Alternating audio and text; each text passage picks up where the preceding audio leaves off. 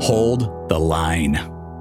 A statement associated with the performance of your duties as a law enforcement officer. Bravely donning a ballistic vest, a badge, a gun, in order to stand in as the first line of defense for the communities you proudly serve. We, the people, acknowledge the importance of that sense of duty, that responsibility, the oath proudly taken to support and defend the Constitution against all enemies, foreign and domestic. An overwhelming majority of our law enforcement officers execute this sacred responsibility with honor and integrity. Often, this unquenchable sense of duty comes at the risk and expense of their own physical health and mental well-being. Yet, they hold fast. They do not waver. They stand tall in the face of adversity and danger. Hold the line that divides physical health and mental well-being from sickness, injury, and mental suffering. Maintain an aggressive sense of duty to thine own self. Take care of yourself physically, emotionally, mentally. Make both fitness of body and fitness of mind an equal priority. Show just as much willingness to lift heavy weights with your body as you are to allow someone else to help you lift heavy burdens from your mind. For your own self, hold the line. Hold the line between the locker room and the living room.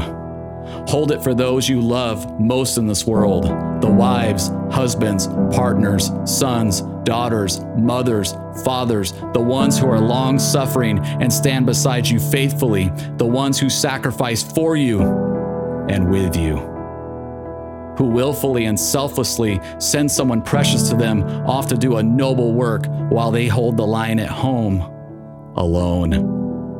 Your commitment to duty is honorable and just and noble.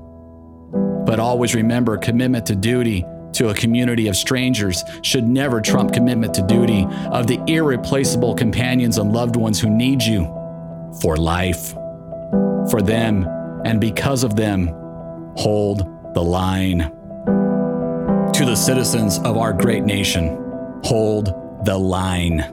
For the unwanted, being underpaid, who will go unappreciated to fight the evil we pretend does not exist. For the ungrateful, do not be counted with those who are ungrateful, but rather back the blue with your voice, with your pocketbook at the ballot box. Do not fear the outspoken, aggressive, or even sometimes violent minority. Our brave officers have had your back. Now, let's all return that favor.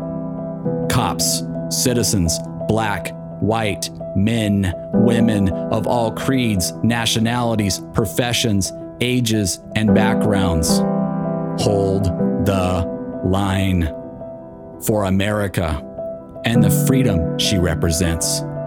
A freedom that can only be secured by personal accountability, unity, and the rule of law. For freedom, for our nation, hold the line.